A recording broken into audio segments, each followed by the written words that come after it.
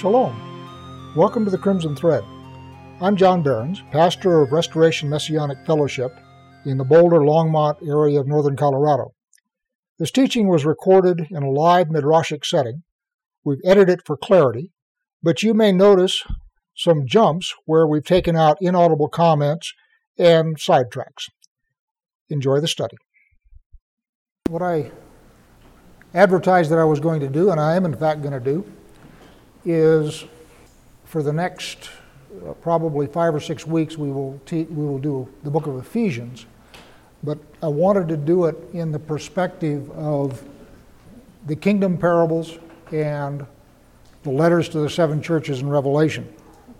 And as I said on Shabbat, there are 7 kingdom parables, there are 7 pastoral letters by Paul, which is letters to organizations as opposed to letters to people. In other words, you've got Timothy and Titus and Philemon, which are letters to people. And then you've got Colossians, Corinthians, Romans, Ephesians, Galatians, and so forth, which are letters to organizations or pastoral letters. And then, of course, Yeshua has letters to 7 separate churches in the book of Revelation. I had always heard that the 3 sets of 7 were related.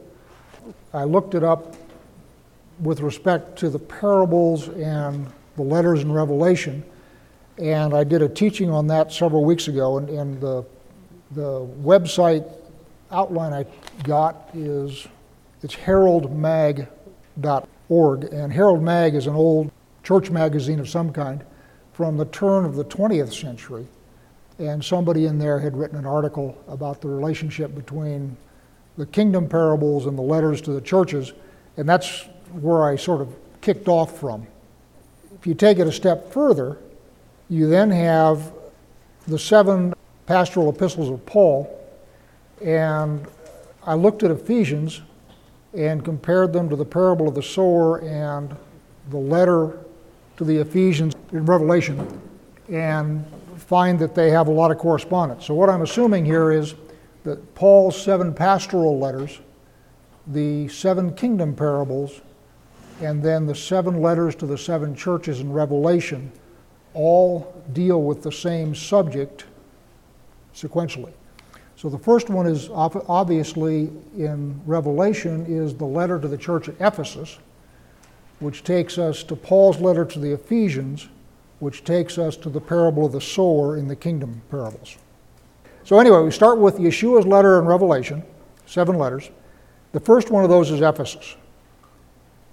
Going then to the 7 kingdom parables, the first one of those is the parable of the sower. And then, of course, Paul makes it easy for us because he has a letter that's titled Ephesians. So my assumption here is that all of those are related, and as I went through them, there's no question in my mind. The other thing that I find fascinating is these were all given at different times. The parables were given before the death of Yeshua. Paul's letters were written before the destruction of Jerusalem and the destruction of the temple. And then you have Revelation, which is Yeshua's letter via John, which most sources that I have read place at about 90 AD. So that would have been after the destruction of the temple.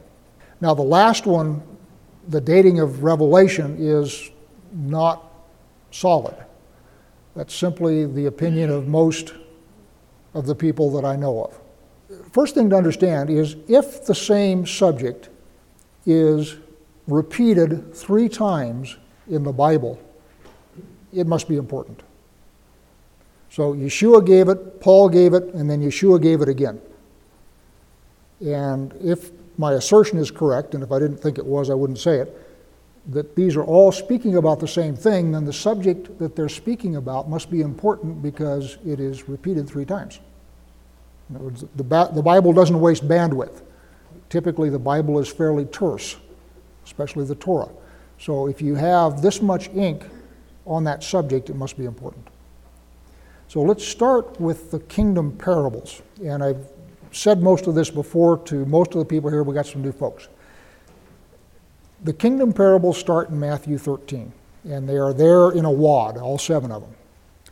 And what's the event that switches Yeshua from speaking in plain language into parable. He's going around Israel, healing people and casting out demons and all this stuff, and the Pharisees accuse him of doing that by the power of Beelzebub, or Satan. After that, he switches from plain speak into code speak. He goes into parables. And as I've said before, parables are designed not to be understood. They are designed to tell the truth in a way that the people who are listening to it on the spot will not understand it.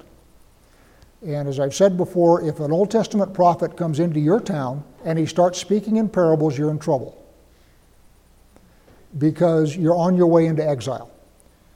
So what God does is he sends prophets into Israel and so forth. They start by speaking clearly. They typically get ignored or stoned or thrown into prison or beaten or whatever. Then they continue to speak in parables. And you remember the classic cases, of course, Isaiah, where Isaiah's commission is from God. The heart of this people have grown dull. Keep on speaking so that they will not understand. So the idea there is what God is doing with a prophet who is speaking in parables is he is positioning Scripture so that people in exile can go back and read it and figure out why they're there and what they needed to come back. So as we read Scripture that for a long time was closed and now seems to be opening up, it's my hope and my prayer that this current exile may be coming to a close. Which is to say, as we understand more and more about what's going on, and these things go, and we go back to Deuteronomy, the end of Deuteronomy, you go back to the Apocalypse and Leviticus, you go back to some of the prophets, and you start seeing, oh, these messages were positioned so the people who heard them did not understand, but they are starting to be understood by us, which, as I say, may be a sign that the exile is coming to an end. So the reason that the prophet speaks in code, which is to say parables, is so that his message is in fact of no use to the people who hear it, because their exile has been decreed. And some, 30 or 40 years after Yeshua's crucifixion and after he has spoken these parables, Israel goes back into exile, where they stay for 2,000 years. And they are now starting to come back. The exile started to return back in 1948. Given that John's letter is written after the destruction of the temple and after the scattering of Israel into exile, I'm going to assert that that's the clearest one of the three, because the people have been scattered. They seem to be, and they aren't all that clear. Paul is in the middle. And again, one of my beliefs and assertion is Paul is the apostle of the exile. And one of the things that happens in Scripture, and you see it in Isaiah chapter 29, is there's a process of exile. And we've talked about this before. And what happens is God removes prophets, he removes seers, and he closes the book. And that's why in exile, you can have everybody reading the same version of the Bible in King James, which is Jesus' own words, right? And everybody reads the same version of the Bible, and you get 10,000 different doctrines. And my suggestion there is that you're dealing with a closed book. So Paul is hard to understand. C.S. Lewis, I think it was, said, with all Paul's many talents, why couldn't God have given him the talent of clear exposition? And I'm going to suggest to you that that's deliberate. That God chose Paul because A, he's brilliant, and B, he can't write a clear sentence. So he writes all this stuff which is true, but he writes it in ways that is very difficult to understand. And we're still fighting over what the letters of the Romans or the letter of the Galatians means. And you get half a dozen different denominations, and they've got half a dozen different ideas of what that means. And I'm suggesting that's on purpose. Let's start with the parable of the sower. So I'm now in Matthew 13. That same day, Yeshua went out of the house. Okay, it's been a while since I've taught the kingdom parables. These are very tightly structured. And there is a structure to them, and you have him going out of the house, into the house, out of the house, into the house. And what that tells you is who he's speaking to and who his audience is, and whether the words he is speaking are intended to be understood. So he goes out of the house, and so he's speaking to the multitude, and he's speaking in a way that will not be understood. Later on, he's going to go into the house with his disciples, and there he's going to give them their explanation privately, not for public understanding. So you have this into the house, out of the house, and you have several other structural elements in the kingdom parable. I'm not going to go through them all, but it's important to understand that same day Yeshua went out of the house and sat beside the sea. Of course, the sea typically in Bible speak is the nations. This happens probably to be the Sea of Galilee, so it isn't the Mediterranean, but it's described here in this translation as the sea. And great crowds gathered about him, so that he got into a boat. And again, the metaphor in the New Testament is boats and fishermen. The metaphor in the Old Testament is shepherds. And you have a very definite shift in metaphor from Old Testament to New Testament, or Tanakh to the apostolic scriptures. And in the Tanakh, it's shepherds. In the apostolic scriptures, it is fishermen and boats. And of course, typically speaking, in order to get to the nations, you got to take a boat. So that he got into a boat and sat down. And the whole crowd stood on the beach, and he told them many things in parables, saying, a sower went out to sow. As he sowed, some seeds fell along the path, and the birds came and devoured them. Other seeds fell on rocky ground, where they did not have much soil, and immediately they sprang up, since they had no depth of soil. But when the sun rose, they were scorched.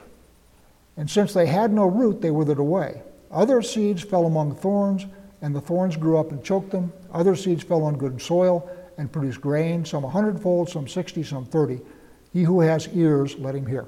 And I'm not going to go into a long explanation of the parable of the sower. I'm sure most of you could probably teach that better than I can. The thing we're dealing with here, though, that is important is seed. And of course, later on in this parable, seeds are defined as the Word of God. So we're talking about the Word of God here.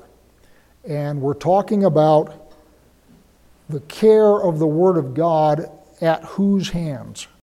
The soil. And who's the soil? People. People. So we're talking about the Word of God and the care and feeding of the Word of God by people. So what you have then is good seed falls on various kinds of soil, which are various kinds of people, and depending on what the soil does with the seed, you then either get a crop or you get crop failure, or variations in between. So what we're talking about is the Word of God and the care of the Word of God.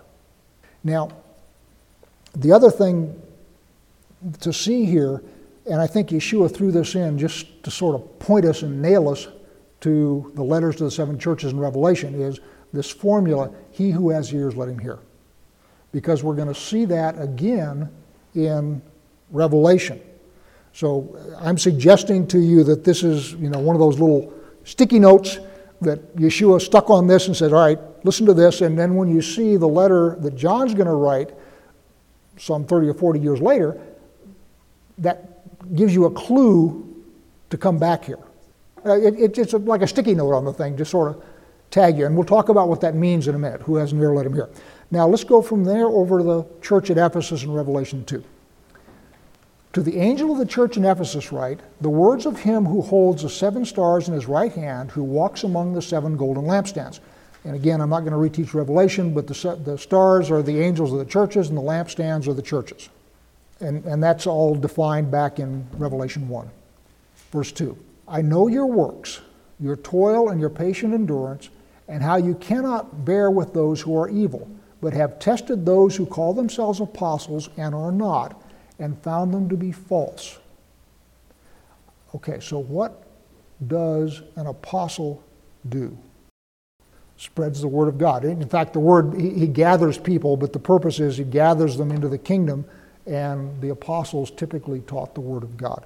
So what I'm suggesting to you here is you have people who are going out carrying bad seed. In other words, he says, you've got these guys that say they're apostles, but they're not. Well, how do you know they're not? What's the only test that you would have to know whether an apostle is a good one or not? What word's he spreading? Are the things this guy says in accordance with all the rest of Scripture? And what Ephesus does, and what they're really, really, really, really, really good at, is looking at Scripture, hearing these apostles and saying, you guys aren't the real deal. The Ephesians were good Bereans. There you go. So these folks are really good at and pride themselves on their knowledge of Scripture and their knowledge of doctrine. Verse 3, I know you are enduring patiently and bearing up for my name's sake, and you have not grown weary. So not only are they contending for the purity of the Word and the purity of doctrine, they are tireless. They're bulldogs.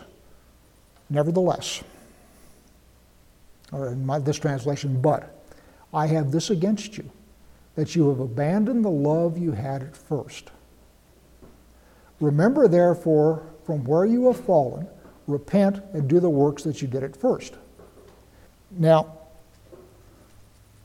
if you are a student of the Word, and if the Word is really, really, really, really important to you, what would you say the greatest commandment is? Love God and love your neighbor. So for Yeshua to say you have lost your first love is a major hit. In other words, you've gotten really good at Scripture, you've gotten really good at discerning false doctrine, you've gotten really good at picking up on people who are trying to lead you astray, but in that process you've lost the point of the exercise.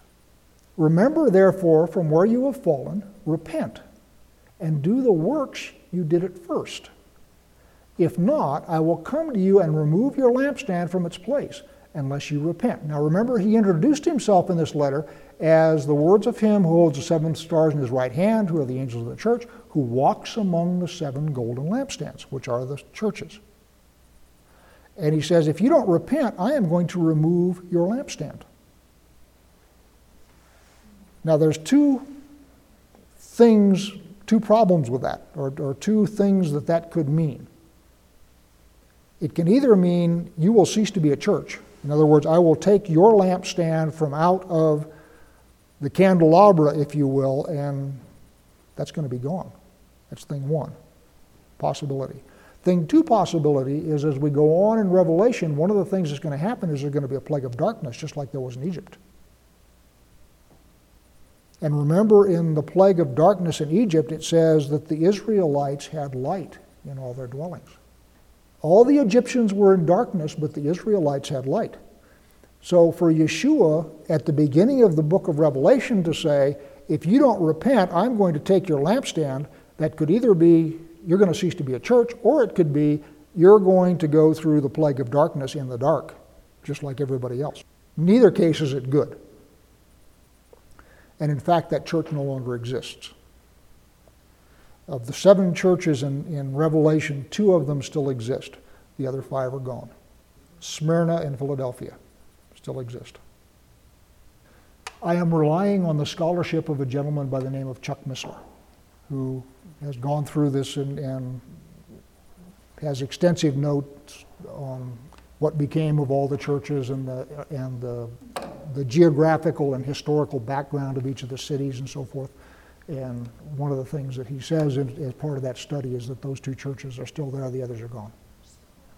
I am trusting in his scholarship, and his scholarship is typically trustworthy, so I'm comfortable doing that. You don't have to be comfortable doing that. You may certainly check that assertion if you like. Verse 6, yet this you have. So now he is saying, I know your works. Here's the good stuff. Nevertheless, here's the bad stuff. And now he's going back and giving them another stroke on the tummy, right? Yet this you have. In other words, I've said good, bad, now I'm going to say something good about you again. Yet this you have, you hate the works of the Nicolaitans, which I also hate. He who has an ear, let him hear what the Spirit says to the churches. So there's that formula here. He who has an ear, let him hear. To the one who conquers, I will grant to eat of the tree of life, which is in the paradise of God. Now, why is granting to eat of the tree of life an appropriate reward for this church? How many trees were in the garden? 2. And one is the tree of life. What's the other one? Tree of the knowledge of good and evil. These guys are good at knowledge. They have eaten from the tree of the knowledge of good and evil.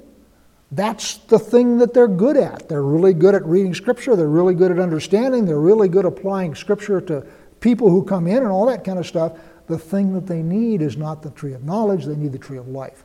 So giving them to eat of the tree of life is an appropriate reward for those who repent. Now, he who has an ear, let him hear, which shows up in both places. That goes back several places in Scripture. Yeah, Psalm 115. And I'll pick it up in verse 4. So Psalm 115, verse 4. Their idols are silver and gold, the work of human hands. They have mouths but do not speak, eyes but do not see. They have ears but do not hear, noses but do not smell. They have hands but do not feel, feet but do not walk, and they do not make a sound in their throat. Those who make them become like them, so do all who trust in them. So if you are involved with idols, you become like the idol that you are worshiping. And the phrase that has sort of carried forward in the Scripture is, eyes but do not see, ears but do not hear. And what that's a code word for is A, idol worshipers, or B, people with hard hearts. And so when you see this code phrase that Yeshua uses a lot, what he's talking about is either one of two things. Are you engaged in idolatry, which Israel has been from time to time, quite heavily, or is your heart so hard that you have basically lost the ability to hear and respond to the Word of God? So there's the setup. And we've got the church at Ephesus in Revelation, we've got the parable of the sower, and now what I want to do is I want to go into the book of Ephesians. I will tell you up front a couple of things about the church at Ephesus. As I said earlier, it no longer exists. Major city in Asia Minor at the time. A very big city. It's also the last place that Paul was before he got clapped into jail and sent to Rome. Remember, he goes, as he's coming back to Israel, the last place he stops is Ephesus. And it's fairly apparent that there's a big church there, because the elders all gather to send him off, and they constitute a crowd. So it's a big place. And what we'll see as we go through the book of Ephesians is there's a lot of emphasis on love. He's going to emphasize over and over again love. And I'm suggesting to you that what he's doing is he's prefiguring what Yeshua is going to say in the book of Revelation, where he's going to say to these guys, you got all the knowledge, but you don't have any love. And the other thing is, Paul clearly likes these folks. And as I say, it's the last place he jumped off before he went back to the land. They clearly like him, he likes them, and that's natural, because think about Paul's personality. Paul is really into the Word and really into doctrine, and he really likes to get into the nitty-gritty of stuff. And so it's very natural that Paul and the church at Ephesus would have kind of an affinity for each other, because they're both interested in the same stuff. And so what Paul is doing is talking to people he loves here, and he's trying to lead them in a way that's going to avoid the rebuke that a Yeshua is going to eventually give. And of course it doesn't work, because Yeshua does have to give that rebuke. So, God willing, we'll get through chapter 1 tonight. Paul, an apostle of Messiah Yeshua by the will of God, to the saints who are in Ephesus and are faithful in Messiah Yeshua. Grace to you and grace from God our Father and the Lord Yeshua Messiah. So, salutation. All right, now we're going to go through a bunch of tangly stuff, and we're probably going to wind up hanging up here a little bit, because there's a bunch of stuff I want to talk about. Blessed be the God and Father of our Lord Yeshua Messiah, who has blessed us in Messiah with every spiritual blessing in the heavenly places. Who is who here? Who's the antecedent of the pronoun? Father. Okay, that's what I say. Paul has, he will go along for, stringing clauses together, and you got to figure out who the antecedent of the pronoun is, or a lot of this stuff doesn't make any sense. So blessed be God, the God and Father, who has blessed us in Messiah with every spiritual blessing in the heavenly places. So the one who has done the blessing is the Father. Even as he, the Father, chose in him, the Son, before the foundation of the world, that we should be holy and blameless before him. This is the first place we got to stop. Actually, let me go on to verse 5 and then we'll come back. So, should be holy and blameless before him, then in love he predestined us for adoption as sons through Messiah Yeshua, according to the purpose of his will, to the praise of his glorious grace, with which he has blessed us in the beloved. So, a couple of things here. And there's an alternative translation to that, by the way. Back up here where it says, holy and blameless before him, period. In love he predestined us. Or it could read, or before him in love, comma, having predestined us. The sense is the same, it's just the grammar is a little different. So let's talk about predestination. The word there in Greek is Strong's number 4309, pro-orzio, and I am not a Greek speaker, but one of the things that I did is I started by looking up at, computers are wonderful things. Predestination doesn't exist in the Old Testament. That is an entirely New Testament concept. Now, what you do have in the Old Testament, which I think serves, is if you go to, for example, Psalm 139:16. Your eyes saw my unformed substance. In your book were written, every one of them, the days that were formed for me, when as yet there was none of them. So what it says is, you saw me before I was in mommy's belly, and you saw the days of my life before they were formed. And that gives the idea of you knew what was going to happen to me before it happened. Go to Isaiah 48:5. And here it says, I, meaning God, I declared them to you from of old. Before they came to pass, I announced them to you, lest you should say, my idol did them.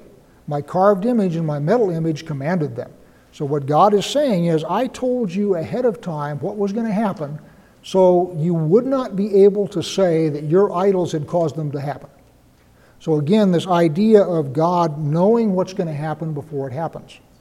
Having said that, the closest thing to predestination that I could find in the Old Testament, and it may be there, I just may not be able to find it. Okay, I'm not saying this is definitive. I'm simply saying I tried to track it down, and what I did is I first off looked up this 4309, the Greek word for predestination. I got the Septuagint with strong numbers, and that word does not appear in the Septuagint. In other words, the translators of the Old Testament into Greek 200 years before the birth of Christ did not see fit to use that word in translating the Old Testament. So then, as I say, I started looking for things that looked like they might be predestination, and these are the ones I found. The closest one I found is Jeremiah 1. And in verse 5, pick it up at 4. Now the word of the Lord came to me, saying, before I formed you in the womb, I knew you. And before you were born, I consecrated you. I appointed you a prophet to the nations. That's the closest thing I could find to anything that sounded like predestination in the Old Testament. So I am suspicious of predestination simply because I'm not a Calvinist. If I were a Calvinist, I would be right here, and this would be one of my proof texts. See, right there, it says predestination. I'm not a Calvinist. Let me give you an alternative sense of Ephesians in light of what I have just read in the Old Testament.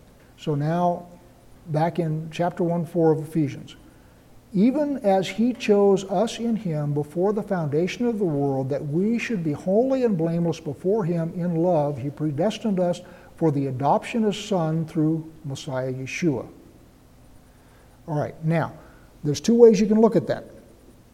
Way number one is he said, I know you, Catherine, and you are going to be an inheritor and a son, daughter, just like Yeshua is. You. The other way that can be met is I am setting up my ecclesia, and the members of that ecclesia are going to be adopted as sons.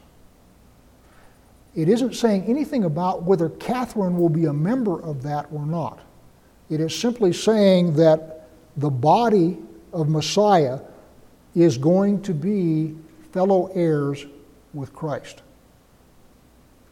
Doesn't say anything specific, and since he's writing to Ephesians who are in the ecclesia, who have chosen to be disciples of Messiah, then everybody that is being addressed in this letter qualifies. Paul is confusing. He is. And the only person in Scripture who uses the word predestined is Paul. He uses it in Romans, and he uses it here in Ephesians, twice in each book. Peter comes close. He doesn't use the word predestined, but he has a phrase that sort of gives the same idea. And what I'm suggesting to you that a more reasonable interpretation is, because if you have predestination, you have no free will. And the rabbis, God bless them, have a saying that everything is under the control of heaven except the fear of heaven. Which is to say that God will order the events in your life to make things happen, but the thing he will not do is cause you to come to him. In other words, you have a choice as to whether you're going to be a lost sheep or you're going to be a sheep of the fold, and he won't make that choice for you. Now, as you go out, he may surround you with wolves and scare you back. I mean, he may do all sorts of stuff to move you in a direction that he wants you to move, but he won't make that decision for you. That's the rabbinic understanding. I do not find it credible that Paul has invented a doctrine of predestination when such does not exist anywhere else. So what I'm suggesting to you is the reading here should be that the predestination part is, I am going to set up my ecclesia, my body, and those that come into that body are going to be fellow heirs.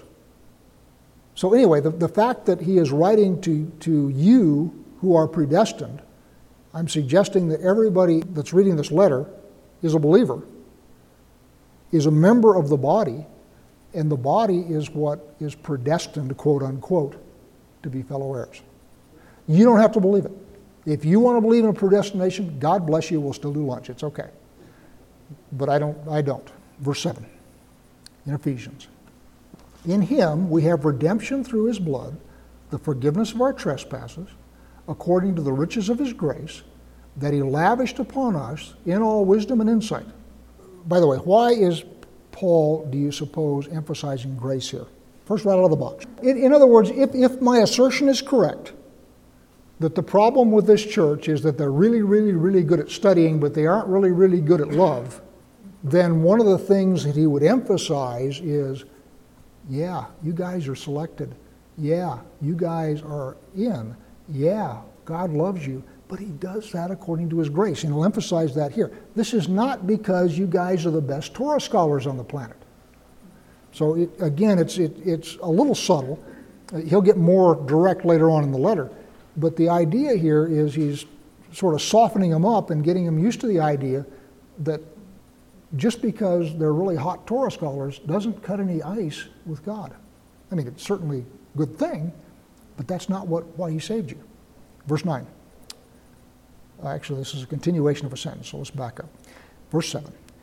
In him we have redemption through his blood, the forgiveness of our trespasses, according to the riches of his grace, which he lavished upon us in all wisdom and insight, making known to us the mystery of his will, according to his purpose, which he set forth in Messiah, as a plan for the fullness of time, to unite all things in him, things in heaven and things on earth. Everybody got that?